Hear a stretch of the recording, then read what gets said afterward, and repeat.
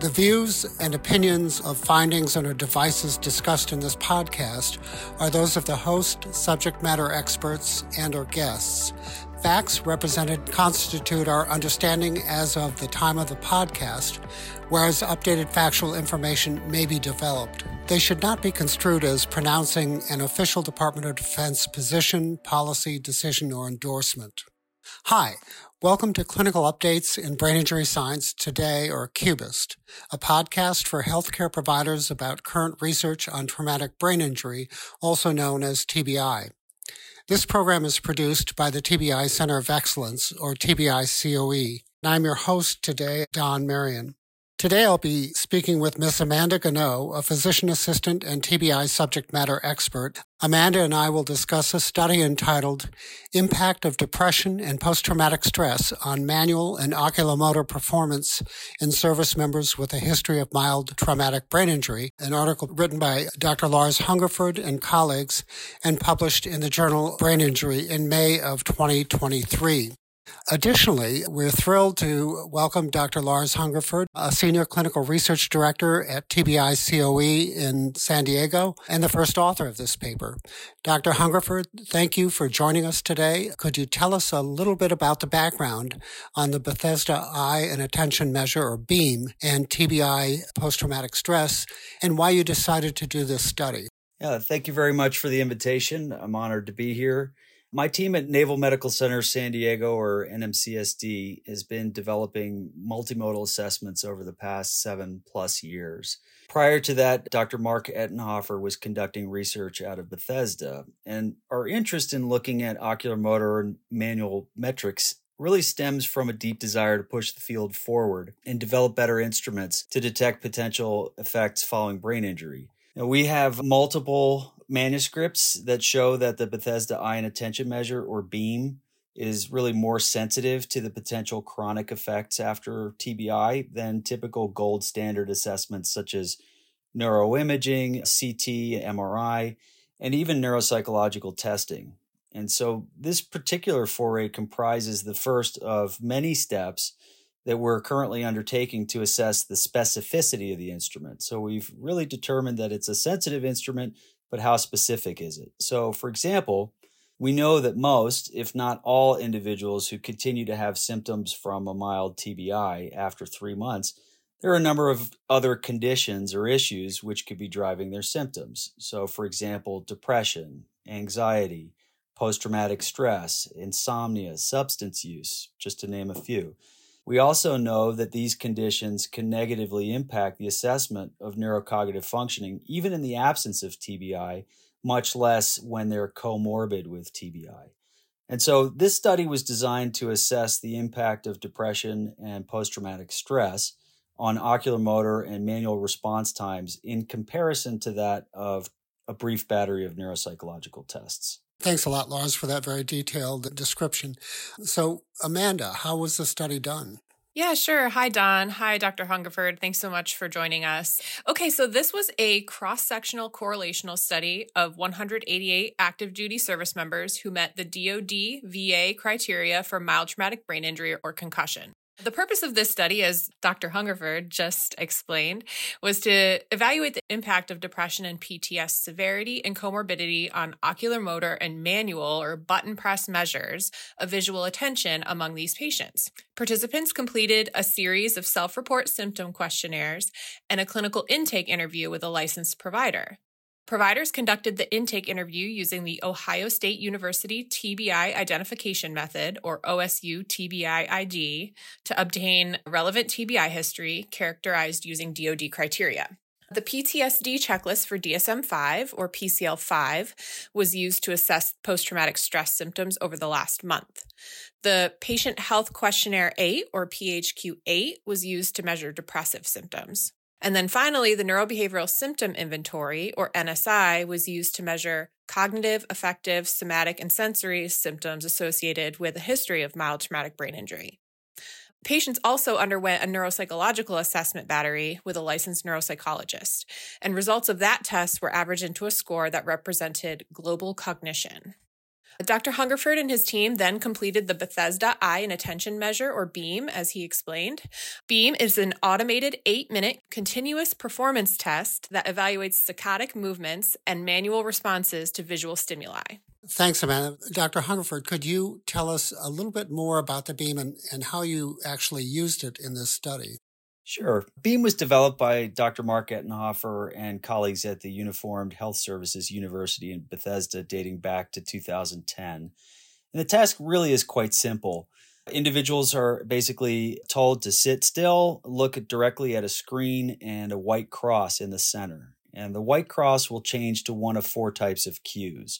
There'll either be no cue, a directional cue, which would be a white arrow pointing at a target in the person's peripheral vision. A misdirectional cue is also the same white arrow, but this time it's pointing in the opposite direction of the target in the person's peripheral vision. And then there's a no-go cue, which is a red arrow in the direction of the target in the person's peripheral vision. And what happens at that point is the person is then to look at the target as quickly as possible without moving their head. And this gives us the saccadic reaction time. At the same time, they also push a left or right button as fast as they can on a custom button box that correlates with the side of the target, which gives us a manual reaction time. The data we collected for the paper was collected in clinic from patients seen within the TBI program at Naval Medical Center, San Diego. So, Lars, I've been kind of familiar with BEAM for a number of years and very intrigued by it. But at the same time, I know that the most sensitive subtests of the ANAM are also reaction time subtests. And the ANAM, as you well know, is the preferred neurocognitive assessment battery in the DoD. Why do you think the BEAM may or may not be preferable to the ANAM? Yeah, great question, Don. I think that reaction time on the ANAM is just simple manual reaction time. So in other words, how fast can you click a mouse or push a button? BEAM is multimodal. And so what I mean by that is we're assessing both manual reaction and saccadic reaction times. And why I think it's perhaps better is that saccadic reaction time is perhaps the most useful of these measures of cognitive efficiency. Saccades, or rapid eye movements, represent one of the most fundamental and frequent eye movements. And they're less vulnerable to non-neurological confounds than more complex oculomotor measures. Not only that, but saccadic reaction time tasks are also free from performance from other sensory modalities such as verbal, visuospatial, and other motor processes. And because of that, we can add saccadic reaction time or saccadic measures as an embedded task within a broad range of tasks. But most importantly, saccadic eye movements begin and end extremely quickly, so we can collect a ton of data that's reliable in a very short period of time. The other differentiator is that BEAM taps into higher order cognitive functioning through the use of no-go trials. And so with the addition of no-go trials, the measures become more robust and they tap more directly into frontal lobe executive functioning, including inhibition of response. But one last thing is that we don't get age effects with the saccadic reaction time. And I think that's a really big thing. What we see is that with the data that we've collected, we don't see a typical decline with age that we do with manual reaction times. I think that's an important distinction. Yeah, that's a great point, Lars, because I think there is an age effect with ANAM. So, Amanda, what did Dr. Hungerford and his team find with the traditional neuropsychological assessment data? Well, Don, the sample was overall predominantly white, male, and had some college education, and had an average of 14 years on active duty and an average of 2 combat deployments and 3 lifetime mild TBIs. So overall, the investigators found that greater reported symptoms were associated with poorer neuropsychological performance on nearly all measures. So the overall global cognition composite score, which again was the result of the traditional neuropsychological test battery, was negatively associated with both the PHQ-8 and the PCL-5. So, Don, the higher the scores on the PHQ-8 and PCL-5, the lower the scores were for global cognition. Higher scores on PHQ-8 depression inventory were the most strongly associated with decreases in individual neuropsychological measures sensitive to processing speed and working memory. Participants in the comorbid PTS and depression groups So again, those with higher PHQ-8 and PCL5 scores had significantly lower performance on neuropsychological tests compared to those who did not have elevated PHQ-8 or PCL5 scores in all measures except for one measure of attention. Interesting. So, Lars, could you explain the BEAM results and how they correlate with that? Certainly. In a nutshell, we've basically found that depression and post-traumatic stress also had negative impacts on BEAM performance. And that was really the whole point. How do these features impact our test? But it was quite different from what we saw with the neuropsych test data. We know from the literature that depression can have a negative impact on processing speed, episodic memory, and executive functioning. So we hypothesized that we might find slowed manual reaction time on BEAM. We also know from the literature that post-traumatic stress can negatively affect attention, memory, and executive functioning. And previous eye tracking studies have found that individuals with PTSD tend to focus or linger on targets longer than those without PTSD. So given that, we hypothesized that we would find increased variability and more errors in their saccadic and manual responses. And so we ran a number of different analyses. The first thing we wanted to look at was just correlations between self-reported depression and post-traumatic stress and BEAM performance. And no surprise, we found that the greater reported depression was associated with all manual reaction time measures. So we looked at simple reaction time, we looked at reaction time variability, we looked at no-go errors, and then we created a composite measure that baked all of those things into one measure. Correlations for saccadic measures, while still significant, were actually quite a bit lower, and the no-go errors were no longer significantly correlated.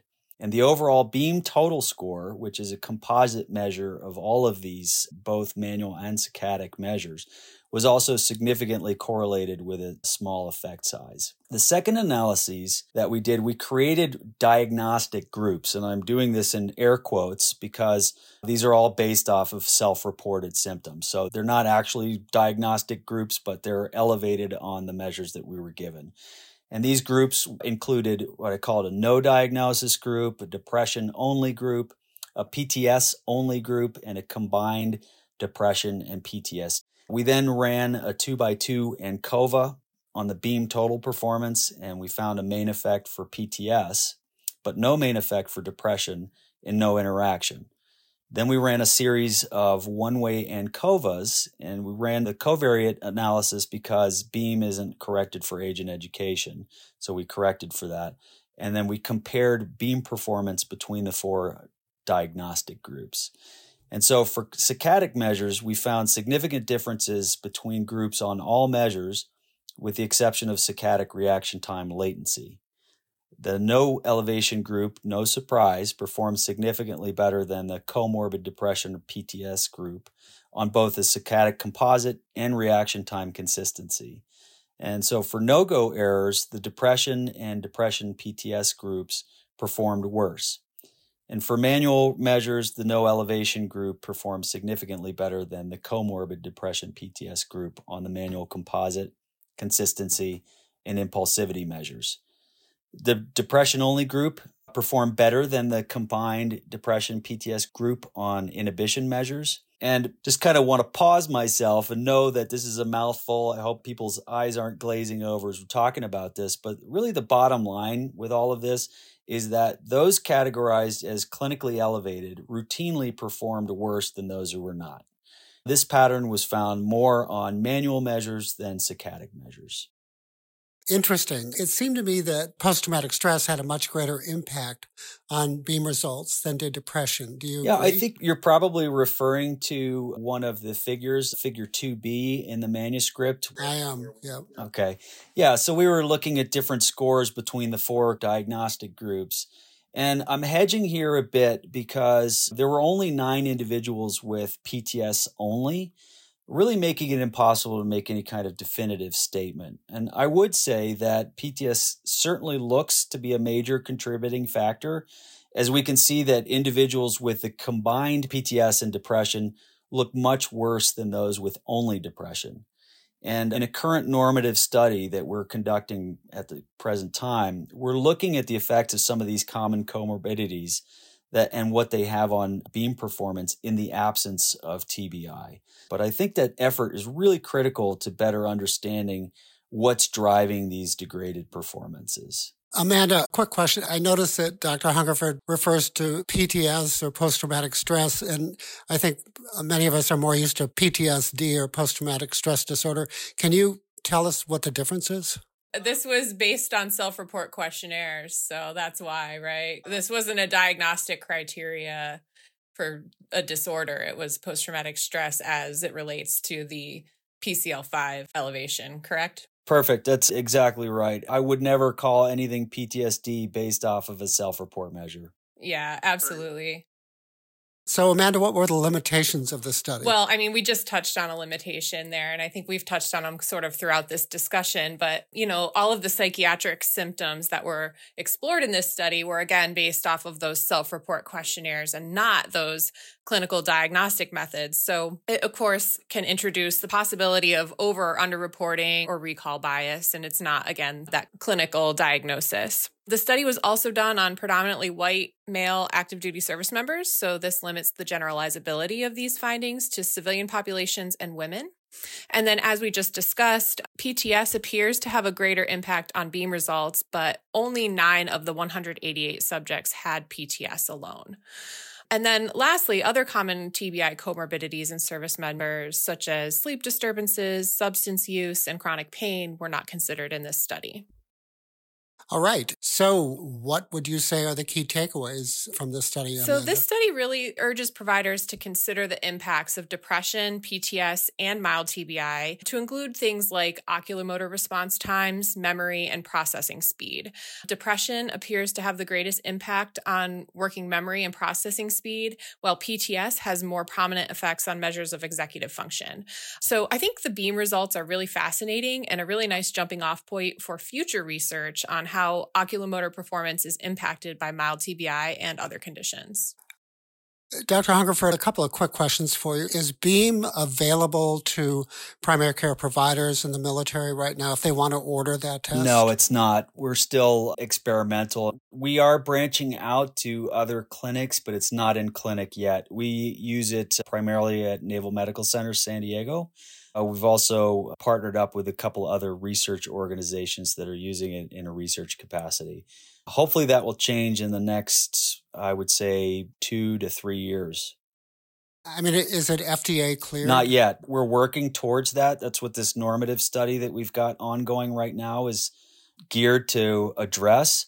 So we're collecting normative data. And then ultimately, I think we're also putting in for some grant funding to further develop it and refine it and then potentially add some other measures that can tap into different sources of attention and potentially memory as well.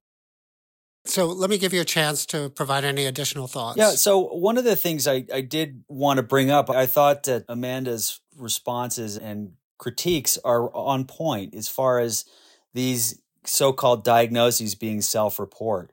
If you look at the data and you look at the literature critically, you'll find that the vast majority of what's out there in TBI is based off of that. So we do need to look at that critically. And it's a valid criticism and something that we all need to think, especially us researchers, we need to think about, and not get out in front of our skis and call something PTSD when it's, just a self-report measure.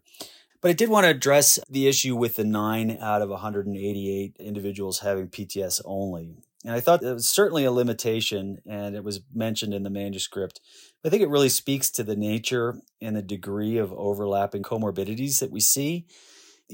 Concussion patients or mild TBI patients, they don't come to us with well-defined comorbidities. The symptoms they report, they're typically overlapping, they're ill-defined. And usually I have a thing that I go through with my patients, and I basically say, look, a history of TBI is what gets you through the door to see me because I'm in a TBI program. However, I don't sit there with my blinders on and only look at TBI. I take the blinders off and I look at you as a whole person who has lots of different experiences, strengths, weaknesses, stressors, all kinds of things going on with you. And most times, no matter how advanced our techniques and tools are, we can't point to a single cause for the way you're feeling or functioning. It's usually a mixture of things. So it's kind of like a chili. when you go to a chili cook-off, you can't point to one ingredient that makes it taste the way it does. It's an amalgamation of different ingredients that come together that make something delicious. Same thing with human beings. There's a lot of things that we bring to the table that make us who we are. The purpose of this study is to create better tools to be able to tease out the impact of comorbidities so we can better identify any potential lingering issues that are currently not being identified using traditional measures. And, as I mentioned, we're currently collecting data on several groups. We've got a normative study. So we're getting a bunch of data on healthy controls. So Dr. Ettenhofer has normative data, but it's not in a military sample. So we really wanted to get that in a military sample. So a large number of healthy controls, acute MTBI, we don't have a lot of data on that. What do people look like and how does that change over time? Orthopedic injured controls, PTSD only, depression only, and insomnia only. And those will not be on self-report. Those will actually be diagnosed individuals. That's going to be critical. And the goal of that line of research is to really refine the specificity of BEAM results and use that to inform a future FDA submission for approval in MTBI assessment. All right. Thank you so much, Dr. Hungerford. And thank you, Amanda. Unfortunately, that's all we have time for today. You can stay up to date on future episodes by subscribing to CUBIST on iTunes, SoundCloud, Stitcher, or wherever you listen to podcasts, where you can also find links to the articles we discussed and other relevant resources. CUBIST is produced and edited by Vinnie White and was hosted today by me, Don Marion. It is a product of the Traumatic Brain Injury Center of Excellence, a branch of the Research Support Division under the Research and Engineering Directorate of the Defense Health Agency, led by Branch Chief Captain Scott Cota, Medical Corps, United States Navy. Thank you for listening to this episode.